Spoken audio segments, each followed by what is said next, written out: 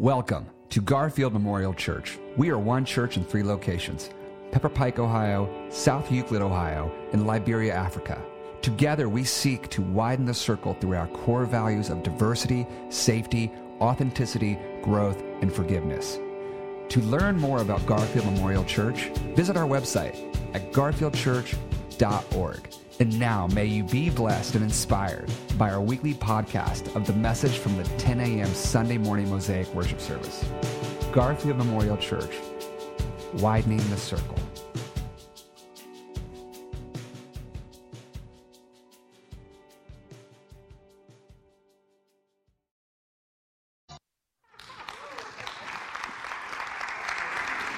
All right. Hey, we're gonna have some fun together. Before we do that, the tech team, man, you can either stop my clock or no, I'm going to go a little over time because I need a few minutes. Bill mentioned that, when Dre arrested us kind of at the beginning of service to go to prayer, and there's never an inappropriate time to go to prayer. But I've had something kind of just agitating me since that moment. I know it's the Holy Spirit standing there. I happened to walk up by the communion table, and I only heard one word when I came up to this altar, and the word was Ukraine. Come on, Chip. Not you, Chip. Come on. Ukraine.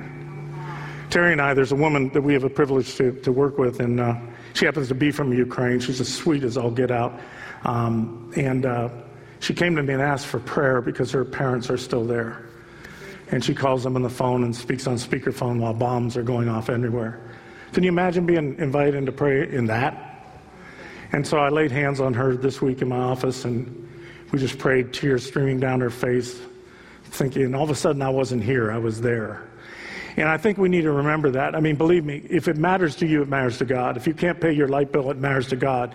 If you're having hip replacement, it matters to God. But sometimes there is an attack on the entire human race. And every missile that flies, every bomb that comes is not from a country, it is from the pit of hell. Even if we send them ourselves.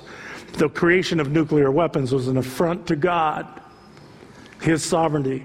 And the thing I take my stand with is there's a place in the Bible where Egypt was a ruling power and they were rattling their sabers.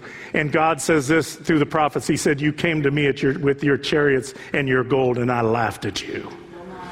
Look what I can do with a shepherd boy with a rag and a rock, and tell me that I can't overcome the foundation of the world." So I've got that on my heart, and I think we need to unify our spirits with people who are hurting. American people and American Christians, we can become so self-absorbed. Rarely have we. I didn't drive to church today worried about, whether a bomb would go off. But I want to pray this psalm over our brothers and sisters in Ukraine. If you just join your hearts with me, this is Psalm 27. The Lord is my light and my salvation. Whom shall I fear? The Lord is the stronghold of my life. Of whom shall I be afraid? When evildoers assail me to devour my flesh, my adversaries and foes, they shall stumble and fall. Lord God, make those who attack innocent people stumble and fall.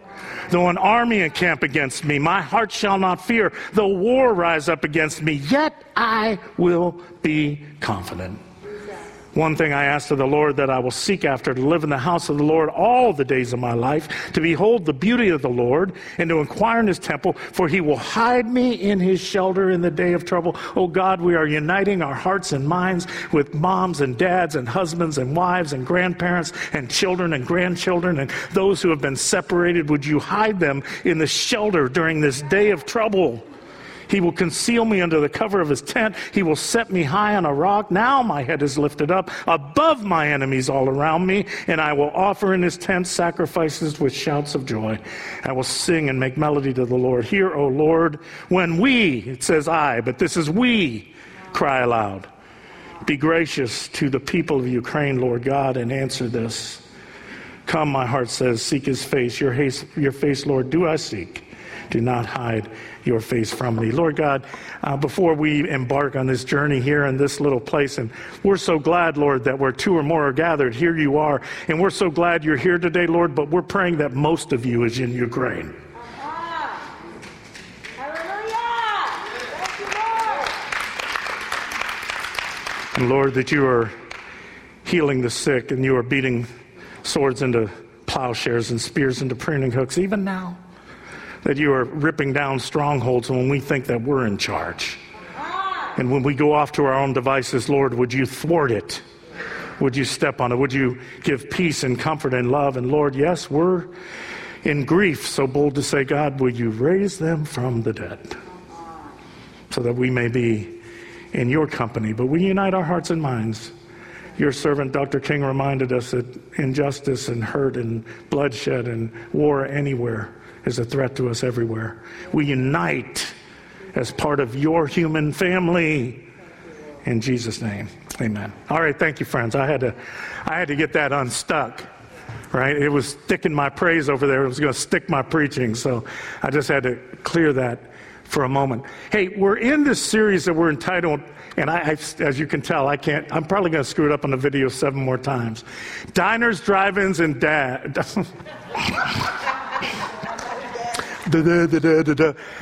Diners, thank you. Diners, drive-ins, and dives. If you don't put my TV, I can't see it. But anybody seen that TV show ever? You know, go round and round. Hey, our hospitality business got hit so hard in the last couple years. So what we're looking at is all the meals with Jesus and trying to discover our place at Jesus' table. And we thought as part of it, it'd be fun to go out there in the community and talk to people in the hospitality industry and talk about, did you know, if you read the book of Luke, okay, which Luke and Acts, scholars have said, Luke is the author of Luke and Acts. Here's a trivia question for you. Who wrote most of the New Testament? Most of you think the answer is Paul. I used to think that too. That would be wrong. Luke wrote most of the New Testament. If you count the words between Luke and Acts, he wrote most of the good trivia question. But do you know that scholars have looked at Luke and Acts and said 1/5 of every sentence and word that Luke writes has people at meals together at table. So if you take Luke's gospel and you take out the Christmas story at the beginning and you take out the passion story at the end, which are a big chunk of his writing, and you just look at Jesus' ministry, he's spent at least 1/3 of his time, maybe 40% of his time, at meals, at tables with people. That ought to mean something to us. We got to figure that out. So we decided to go out there in the community and talk to people and talk to our people and thank them for their hospitality and get some windows in. So you're going to have a local restaurant each week that we're out there talking with. And what do they how do they understand that?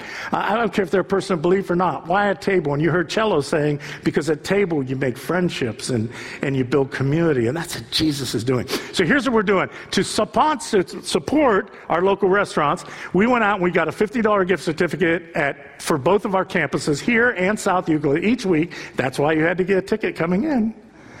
This is not a raffle. This is supporting local business, okay? And so if you have this number, you're going to go to the Connect table after. You guys can put it up there and get your free meal from Cello's, okay? 355-064. I better give you a second because you're going to tune me out. If not, don't jump up and down. Just hold it in your heart, man. Don't be brash. Don't be egotistical. Don't say, look at me.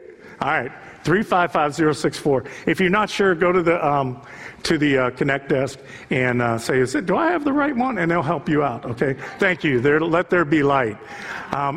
All right. I hadn't anticipated the mass chaos I was going to create for the first 2 minutes of our message. Okay, 355-064. All right. So we're at these meals with Jesus, okay? And when we think about Jesus spending this much time at meals with people, we have to ask ourselves the following questions. You guys can kick my clock back on. Thank you. The questions are, the first question is, why was Jesus eating and doing ministry at tables and over meals so scandalous? Why was it so scandalous? Because every time we see Jesus having meals, whether it's here, this is the first meal, there's 9 meals in Mark's gospel, and Luke's gospel, traditional meals. I think there's more, but we're going to follow the tradition. So we got 6 meals on the Sundays leading up to Holy Week, a meal on Monday, Thursday, a meal on Good Friday, a meal on Easter, and we're going to look at all of them. But we see people, whether Jesus is with Zacchaeus, whether he's here at Levi's house, next week in Simon the Pharisee's house, and the woman comes in, there's always something about Jesus having meals with people that was so scandalous, and yet he did it all the time. So we got to ask ourselves, why is it so scandalous? Here's first point. The reason it's so scandalous is because breaking bread at table together was so central and so sacred. Not just in Judaism, but in the entire Middle East. But I've told you many times, in the Jewish law, if you broke bread with someone, literally, if you sat at a table and broke bread with them, you were entering into a covenant of friendship for life. For life. I had a friend of mine in seminary who went over to the University of Jerusalem to study, and there was an Orthodox Jewish professor who had been there, and he'd been there over a year, and they got very close, but it took about 9 months, and the professor said, "I would like for you to come to my house tonight for dinner." And he felt like he was being asked to go, before heads of state. He didn't know what was going on. And he went there, and his wife was very sullen, and the man was very sullen, and the children were very sullen, and then they broke out into celebration, they ate meal together, and he was leaving that night, a casual American, and the man grabbed him by his arm and turned to him. He said, "Now you know we can never lie to one another again." That was in the 20th century.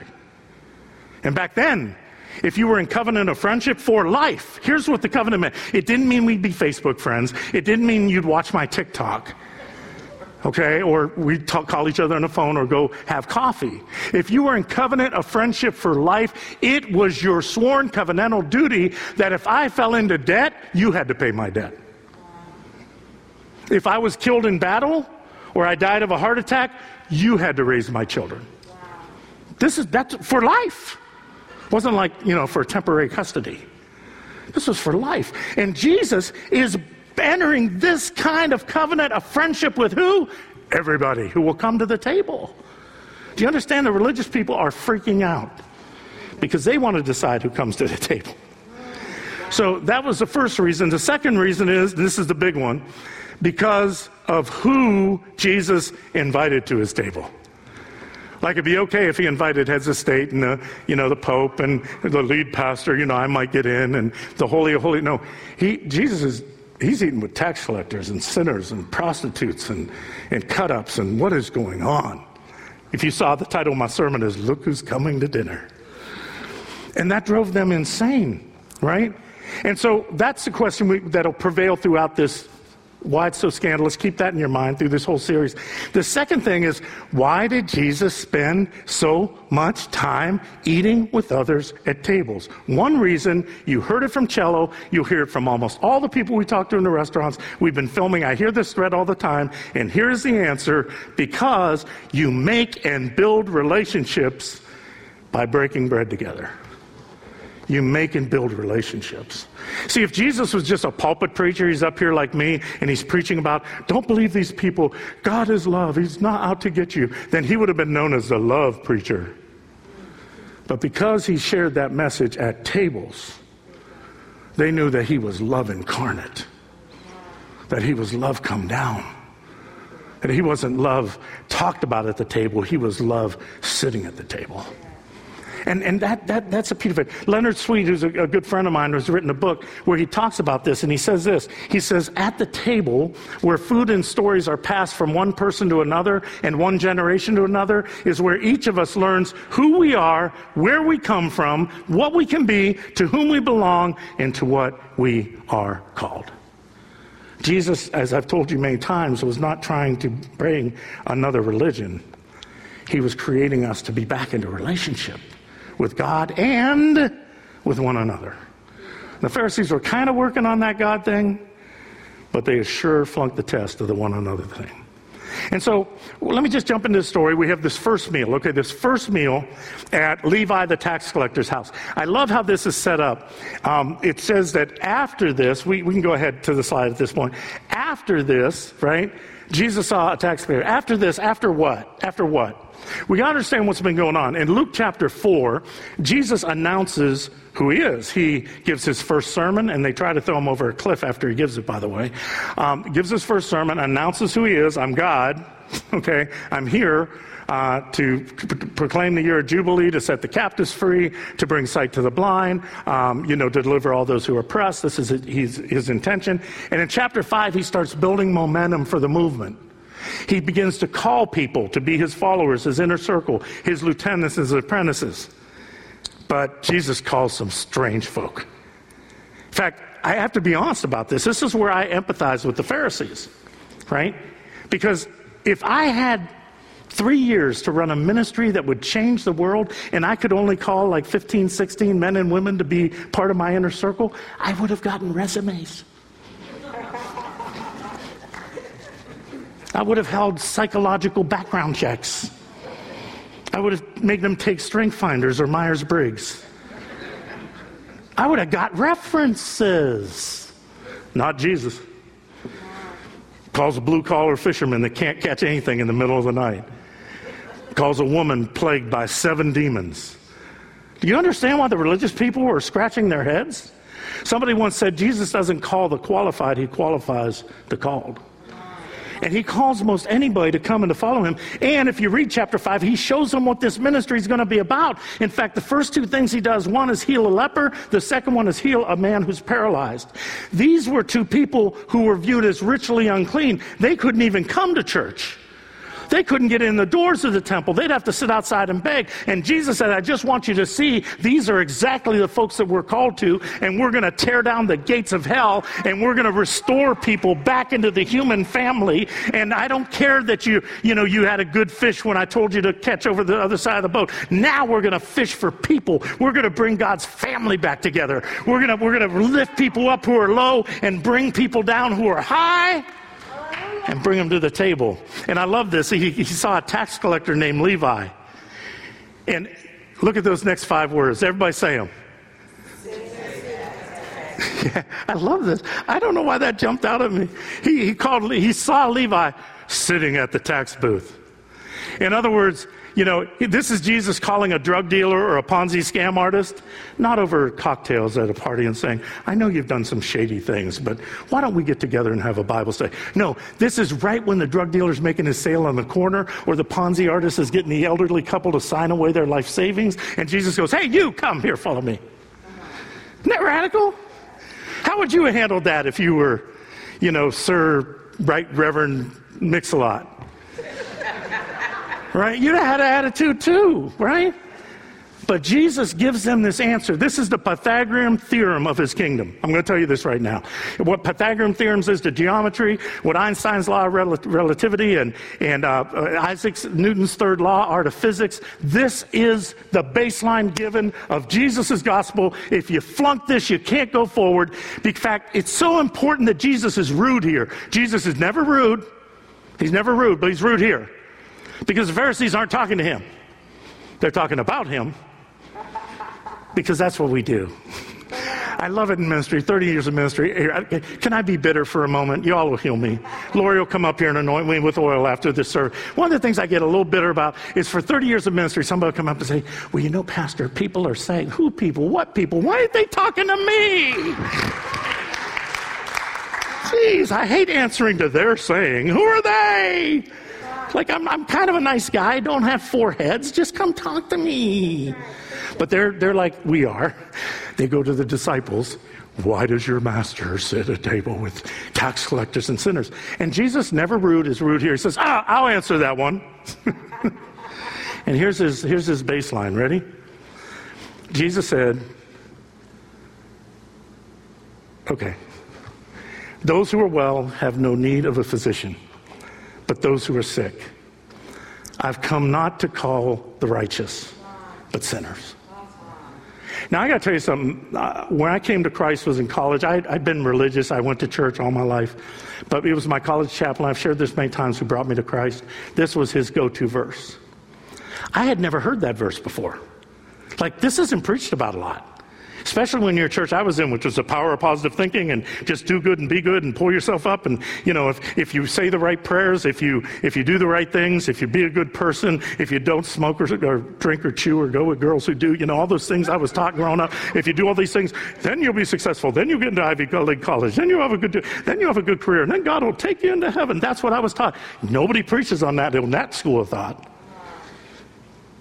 But Coleman would read that, and it set me free. No, Chip, I didn't come to call righteous Chip. I came to call broken Chip.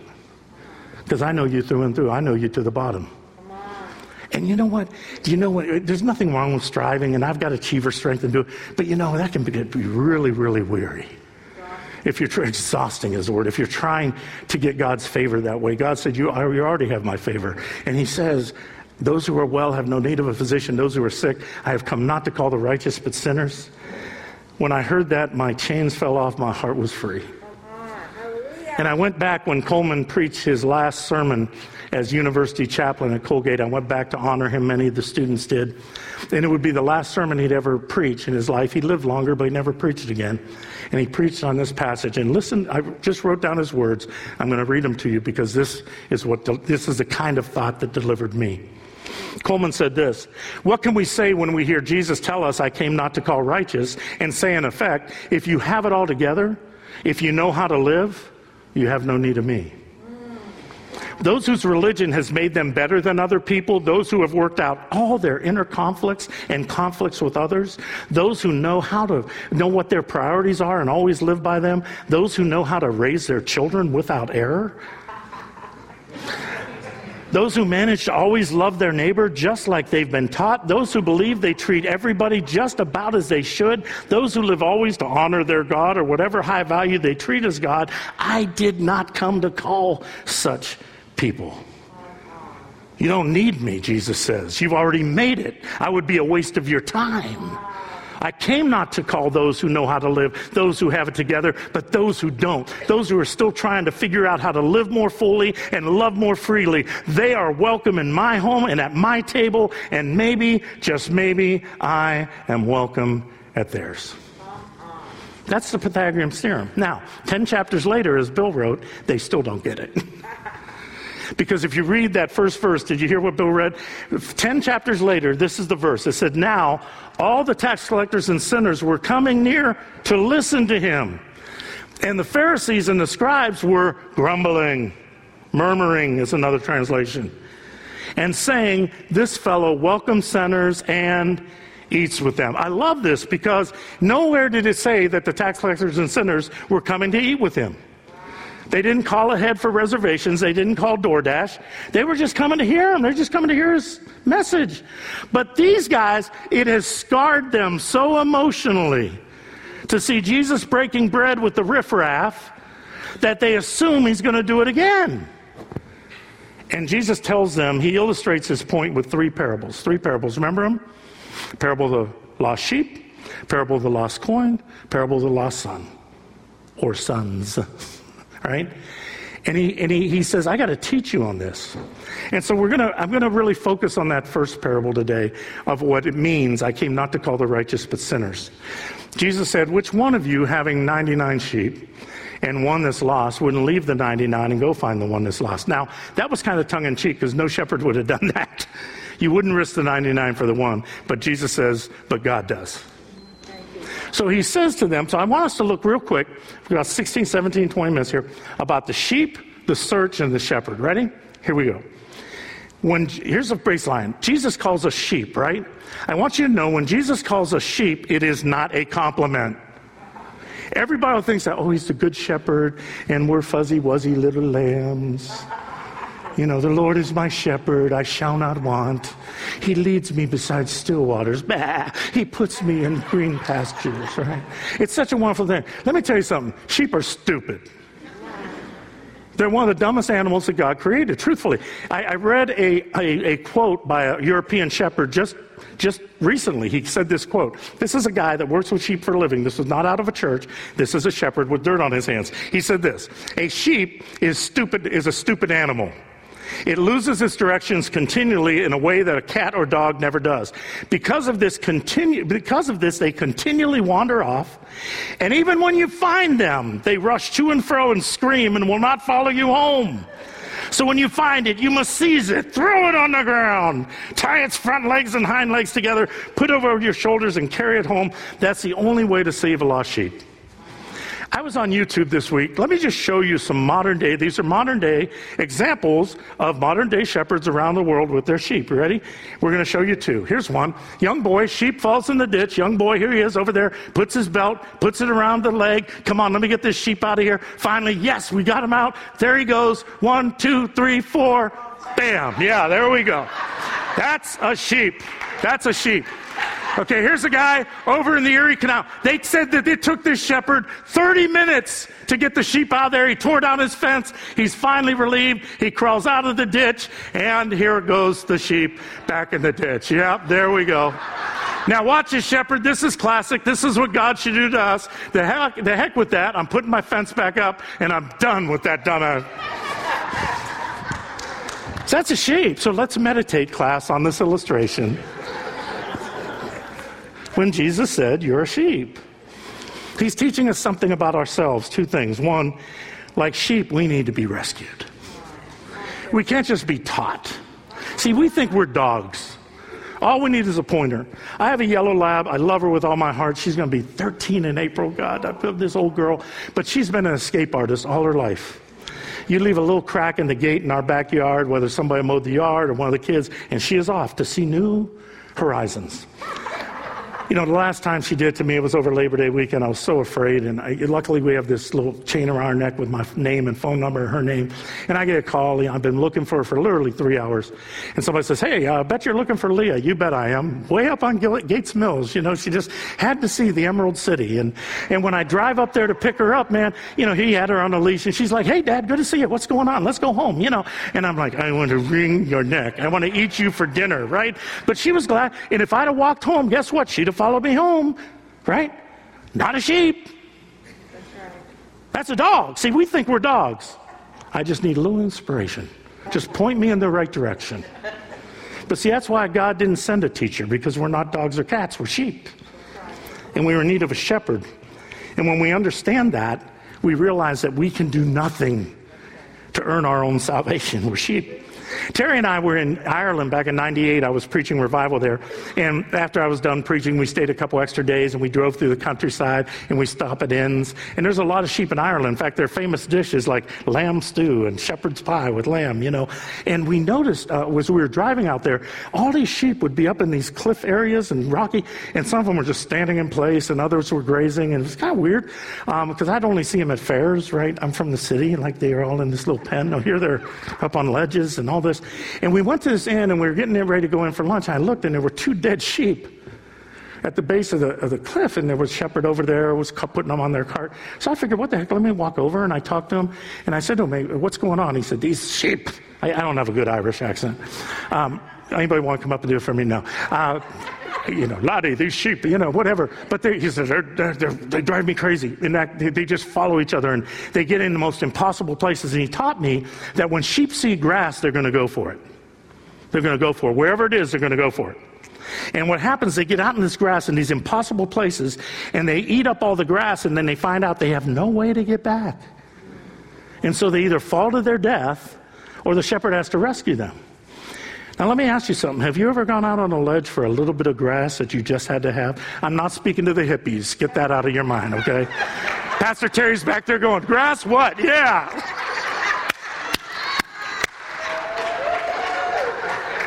Pastor Terry was at Woodstock, for all of you tuning in. No, I'm talking about that job you just had to have, that promotion you just had to have, that relationship that you got if you didn't have it, and you just had to go get the grass.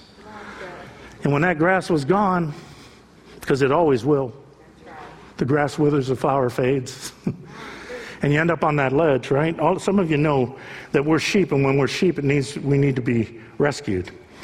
And sometimes that rescue can be a little painful, thrown on the ground, dragged where we didn't want to go. Okay, let's go to the search. That's the sheep. That's our condition.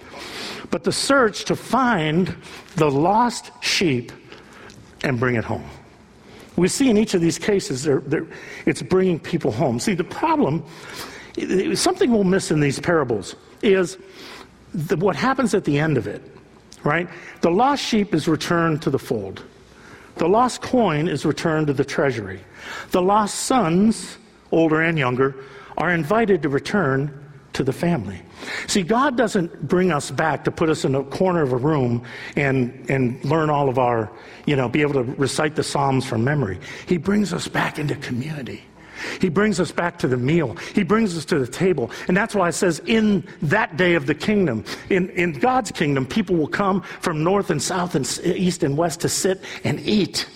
in the kingdom of God. That's why Jesus in Revelation says, I stand at the door and knock, and if you open to you, I will come in. And some preachers stop there, but it says, I will come in and eat with you. He's bringing us back to the table. He's bringing us back to the community. He's bringing us back to the family. He said, I'm here to get my family back. Hallelujah. And the Pharisees are having an issue because why? Because in their minds, if you're starting a religious or a faith community, you don't start it with those people. In fact, those people are to be excluded from the table until they get their stuff together.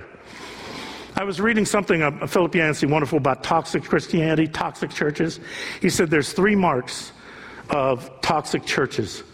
One of them, and you guys don't have to chase for it, I got here somewhere.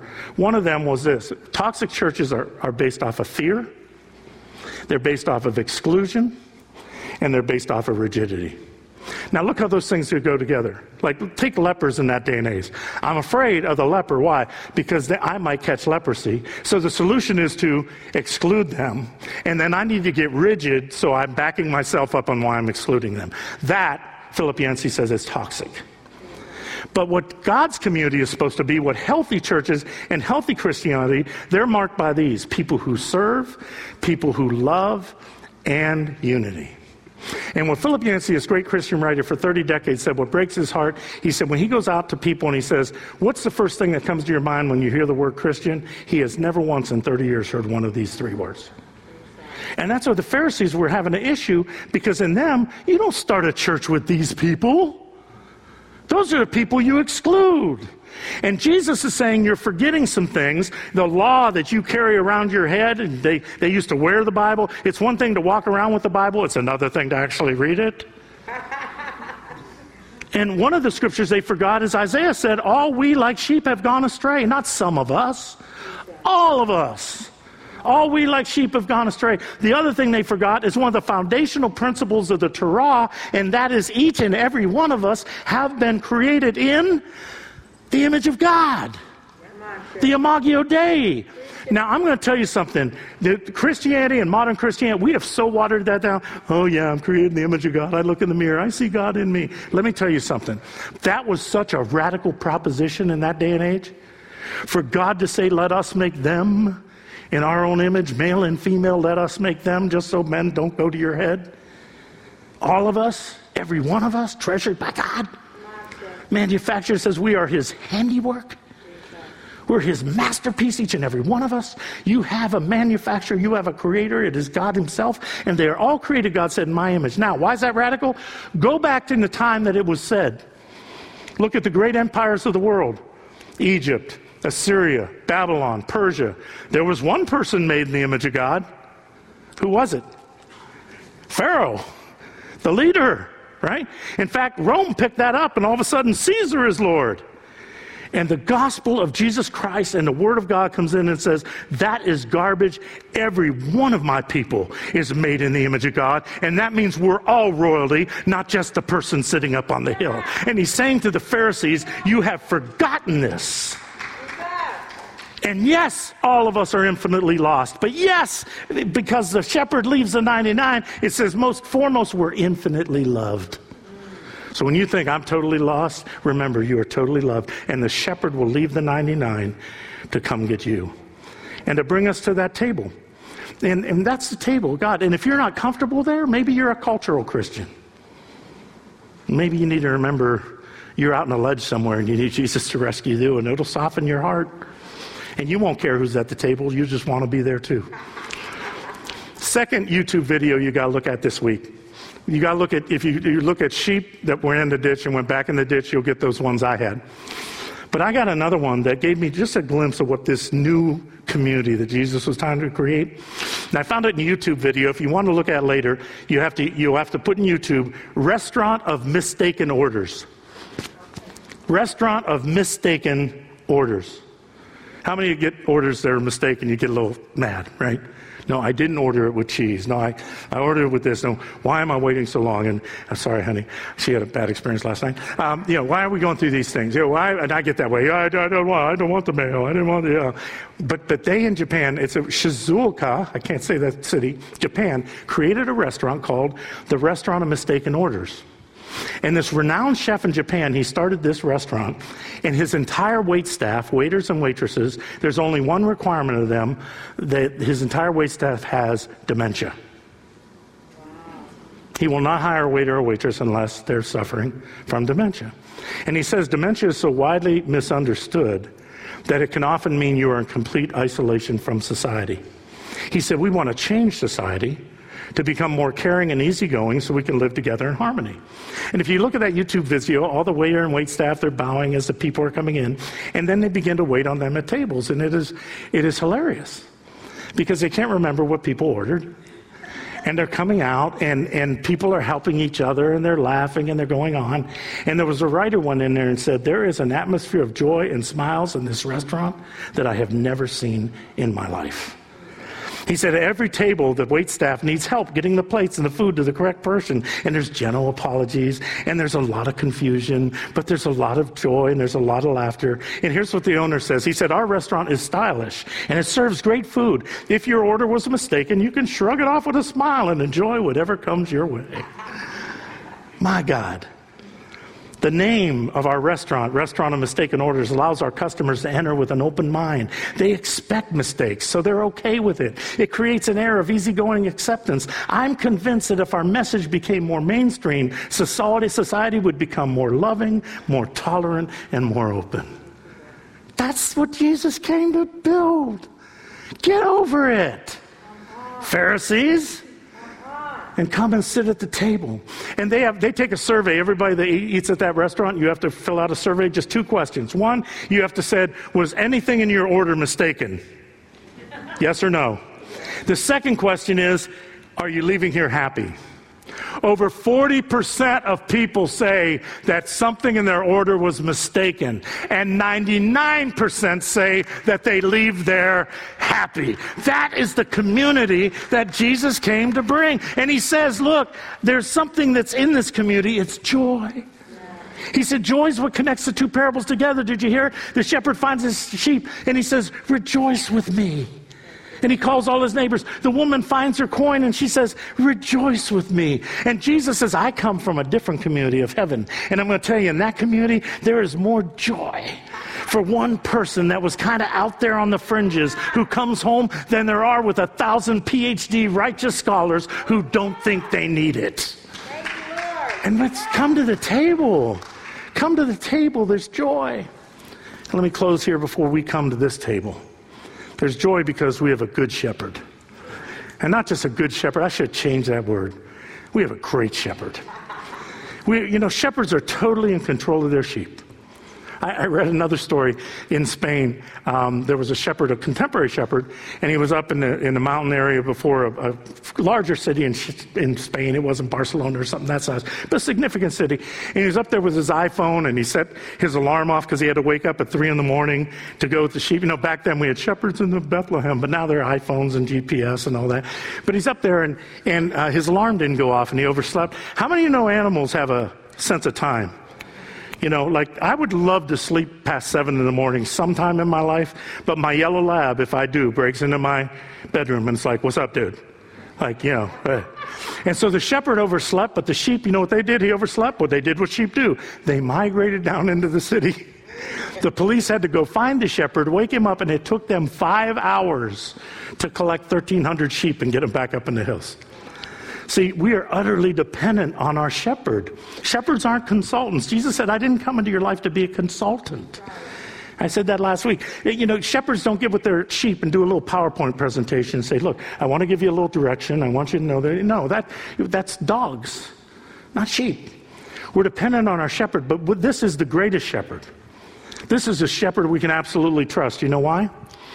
Because on Passover, our Jewish brothers and sisters still celebrate Passover. But Passover started over the Exodus. You remember when the Hebrews were delivered from slavery in Egypt. And the 7th plague, the death angel came. And they were told, take a lamb, take a sheep, and kill it, and eat it. But before you do, take the blood of the lamb and put it over your doorpost. And the death angel will pass over. That's what Passover is. And for years and years since then, they remember that. And if you go Jewish Passover. There's the bread at the table, there's the wine, there's the other things, and there's the lamb. Something bothered me when I went to seminary. If you read all the gospel writers, at the Passover meal that Jesus serves, and we'll celebrate that on Maundy, Thursday, at that meal, at Passover, there's the bread, there's the wine. Where's the lamb? There's no lamb on the table. The gospel writers, and it took me a while to say, oh, there's no lamb on the table because Jesus was the Lamb of God at the table. John the Baptist said he's the Lamb of God to take away the sins of the world. And Jesus Christ, I can redeem you because I'm the only shepherd who became a sheep. I became a sheep for you. And that's why Isaiah says he was oppressed and he was afflicted like a lamb that is led to the slaughter, and like a sheep that's before its shears. The righteous one shall make many righteous. And Jesus Christ didn't just wrestle us in the wilderness and put us up over his shoulders. He went into the depths of hell itself and put the crossbar of the cross over his shoulders, and he took upon himself all of our sin and all of our brokenness and all of our sheepiness, and he went and he gave his life as a ransom for many, and that's why we can trust him. Because he's the only shepherd that ever became a sheep. Okay, application, I promise I'm through. Application, 2 application points. Here's how we trust our shepherd. Not by being the Pharisees over in the corner and saying, well, there's people at the table, I'm too good for that.